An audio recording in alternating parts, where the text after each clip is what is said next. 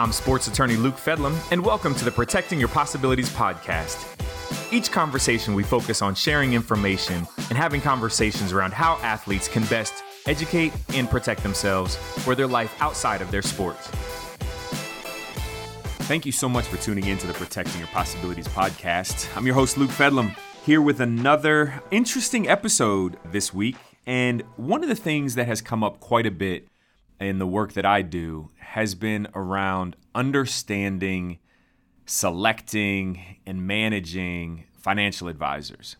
And I think, whether we're talking about professional athletes who are transitioning into professional sports and either going through their selection process of trying to identify financial advisors and hire financial advisors, or maybe those who have already hired financial advisors and are thinking about possibly either making a change and what that's all about.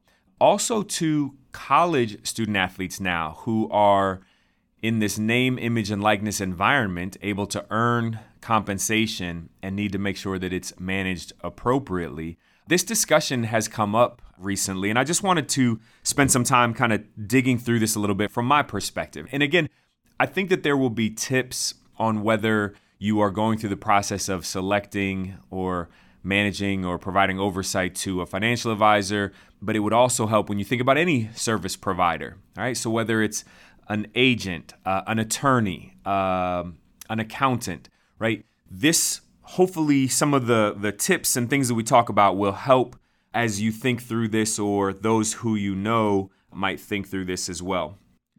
I had an opportunity to speak to a group of athletes the other day, and this was the topic that they wanted to talk about. And so we dug into this a little bit more, and I just want to share some thoughts with all of you in the hopes that it helps as we think about protecting your possibilities.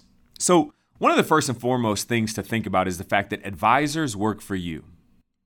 So if you're the athlete and you're in this process of identifying and hiring a financial advisor, typically that advisor is going to be someone who has much more experience in this than you do, who's possibly considerably older than you are, and has just this professional knowledge that far exceeds the knowledge that you have in the financial space. I mean, that's why you're hiring them, right? But it's always important to remember that the advisor works for you. So just like when you're selecting a doctor or you're selecting a mechanic, right? They may know way more than you about, your body or about your car or what have you, but they still kind of work for you. So you have to go through that process to select them, right? And we know that selecting advisors is not easy. There are a lot of financial advisors, wealth managers, etc. out there. And so going through the selection process is not easy, but having a process for how you're going to select and manage advisors is incredibly helpful, and it's critical for your success. And when you think about it too, the other piece that makes this an important conversation is that once you've selected an advisor, it doesn't just end there, right? They're going to be doing the work for you, but you have to provide that ongoing kind of monitoring or ongoing management of that advisor to ensure that they're continuing to be that advisor that you can trust and that you want to continue to work with.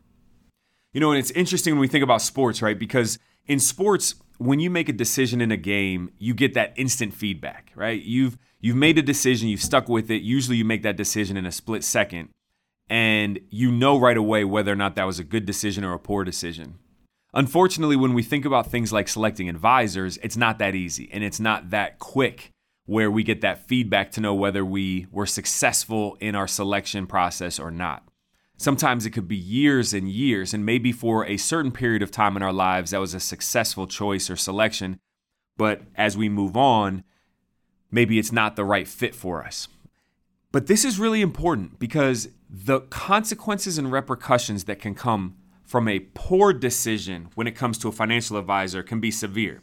And we could rip from the headlines articles and stories about athletes who have been taken advantage of by their financial advisor, athletes who have had money stolen by their financial advisor, and the impact that has had.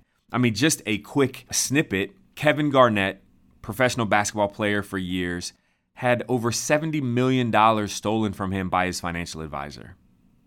All right, let that sink in, $70 million. Now, if you think about this, $70 million stolen from someone is after-tax money. So if we really think about it, that equates to, approximately $120, $130 million of career earnings, right? Pre-tax earnings. So there are a lot of reasons, and we could spend a whole episode and more talking about athletes who've been taken advantage of by advisors. But what I'd like to do is try to focus more on some solutions, some ways in which you can go through a selection process and provide that ongoing kind of oversight to those advisors who want to work with you. So when we think about creating your advisor kind of selection and management process, first things first, we want to slow everything down. And as you've heard me talk about decision-making in particular, I always talk about slowing the process down. I think a lot of times with athletes, there is this innate desire to make quick decisions. And that is because you have been taught, you have been trained to make quick split-second decisions within your sport. I mean, if you think about it really since you were a kid, when you first started playing whatever sport it is that you play, you've been taught to make split-second decisions. You have practiced scenarios, you've done your drills, you've watched film, right? The worst thing you could do is not make a decision, to be indecisive. And so that carries over sometimes into life. But when it comes to selecting an advisor, financial advisor, you want to slow the process down. And one of the things that I see in athletes transitioning from college to the pros quite a bit is that they'll go through and select their agent first, and then will feel like, okay, now I need to select my financial advisor.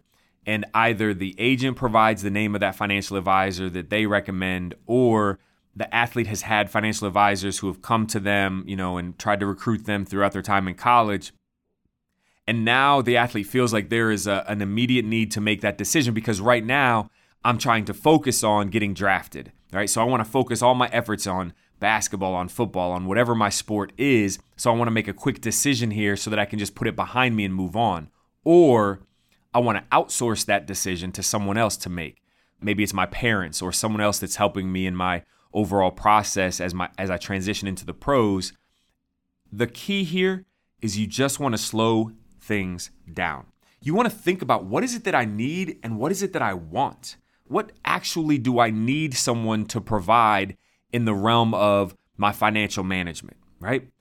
What services do I need? So when we're thinking about this from this initial research or this initial thought, it's like, what services do I want?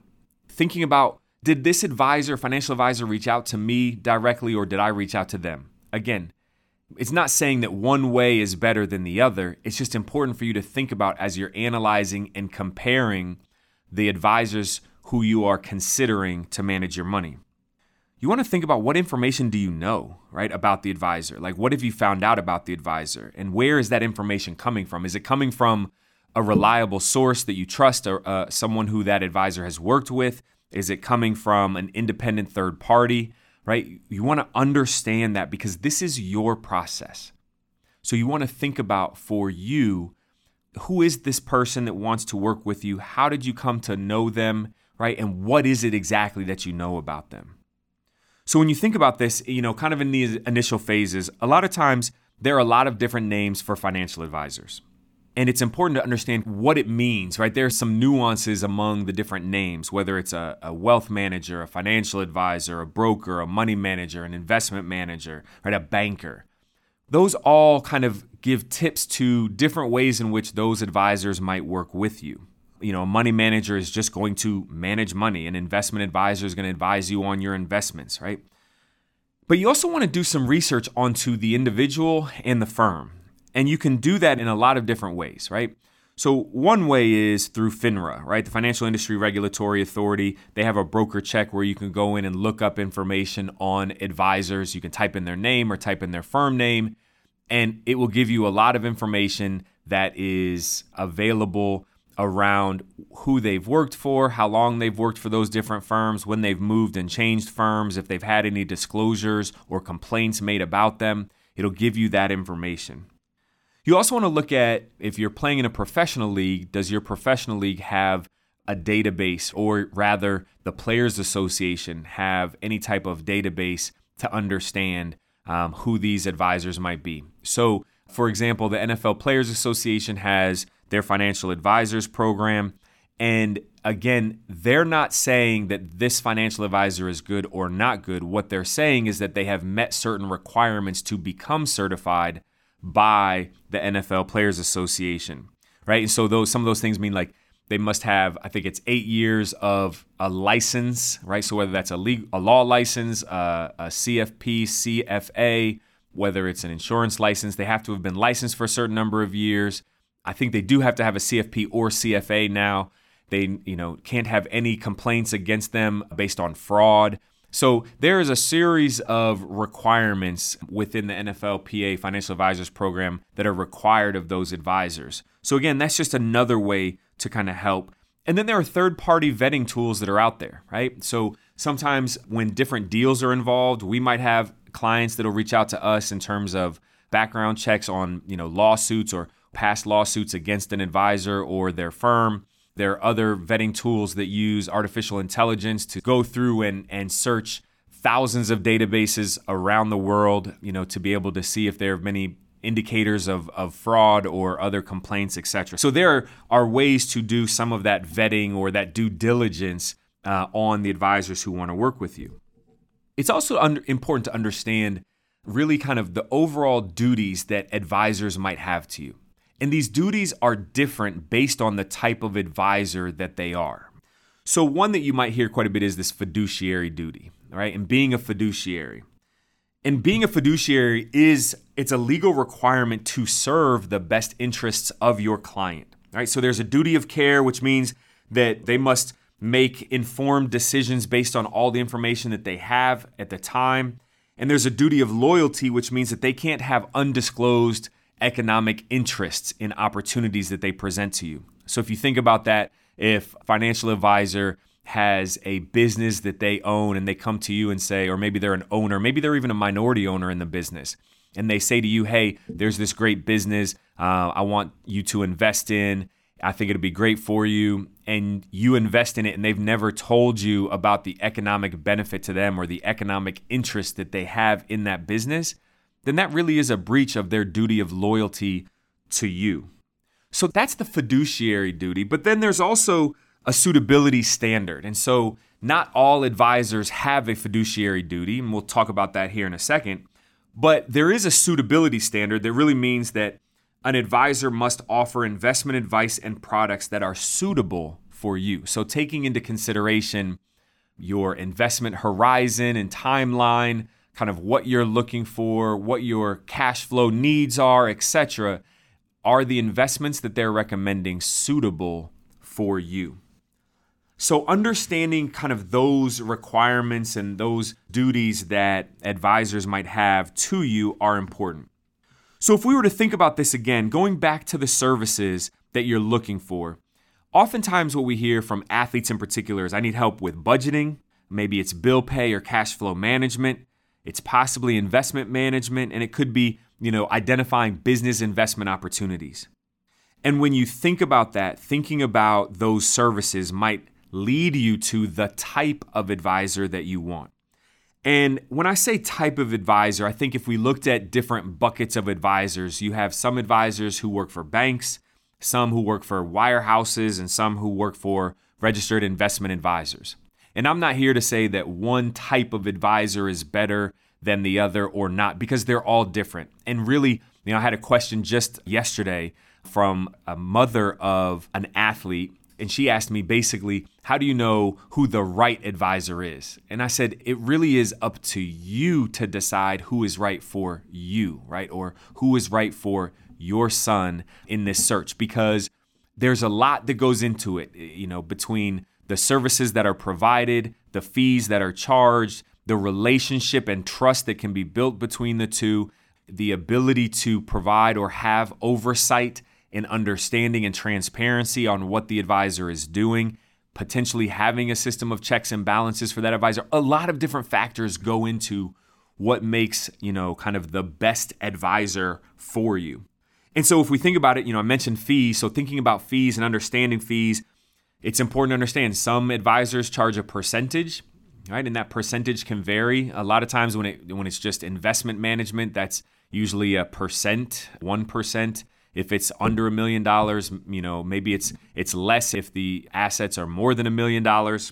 There's also the expense ratio of a fund or the actual products that you're investing in. There could be these internal fees that you want to at least understand. And then if you're an athlete that says, hey, I don't want to invest, or I don't have any assets that I have available to invest. I'm trying to just understand my budgeting, my cash flow, especially for rookies, who've been drafted and are in their first year of playing. You still have to figure out kind of what are the costs of my lifestyle, right? Depending on the city that I get drafted to, it's much different living in Kansas City versus living in LA, right? Or New York. And so understanding kind of what my cash flow needs are on an ongoing basis, it's important. And so sometimes you might have an advisor that maybe charges you a retainer or some type of ongoing, either monthly fee or annual fee to just provide those services of budgeting, cash flow management, and reporting. Maybe it's bill pay as well. So again, this goes back to just understanding what is it that you want, what is it that you need out of a financial advisor, because that can help you in your decision-making process.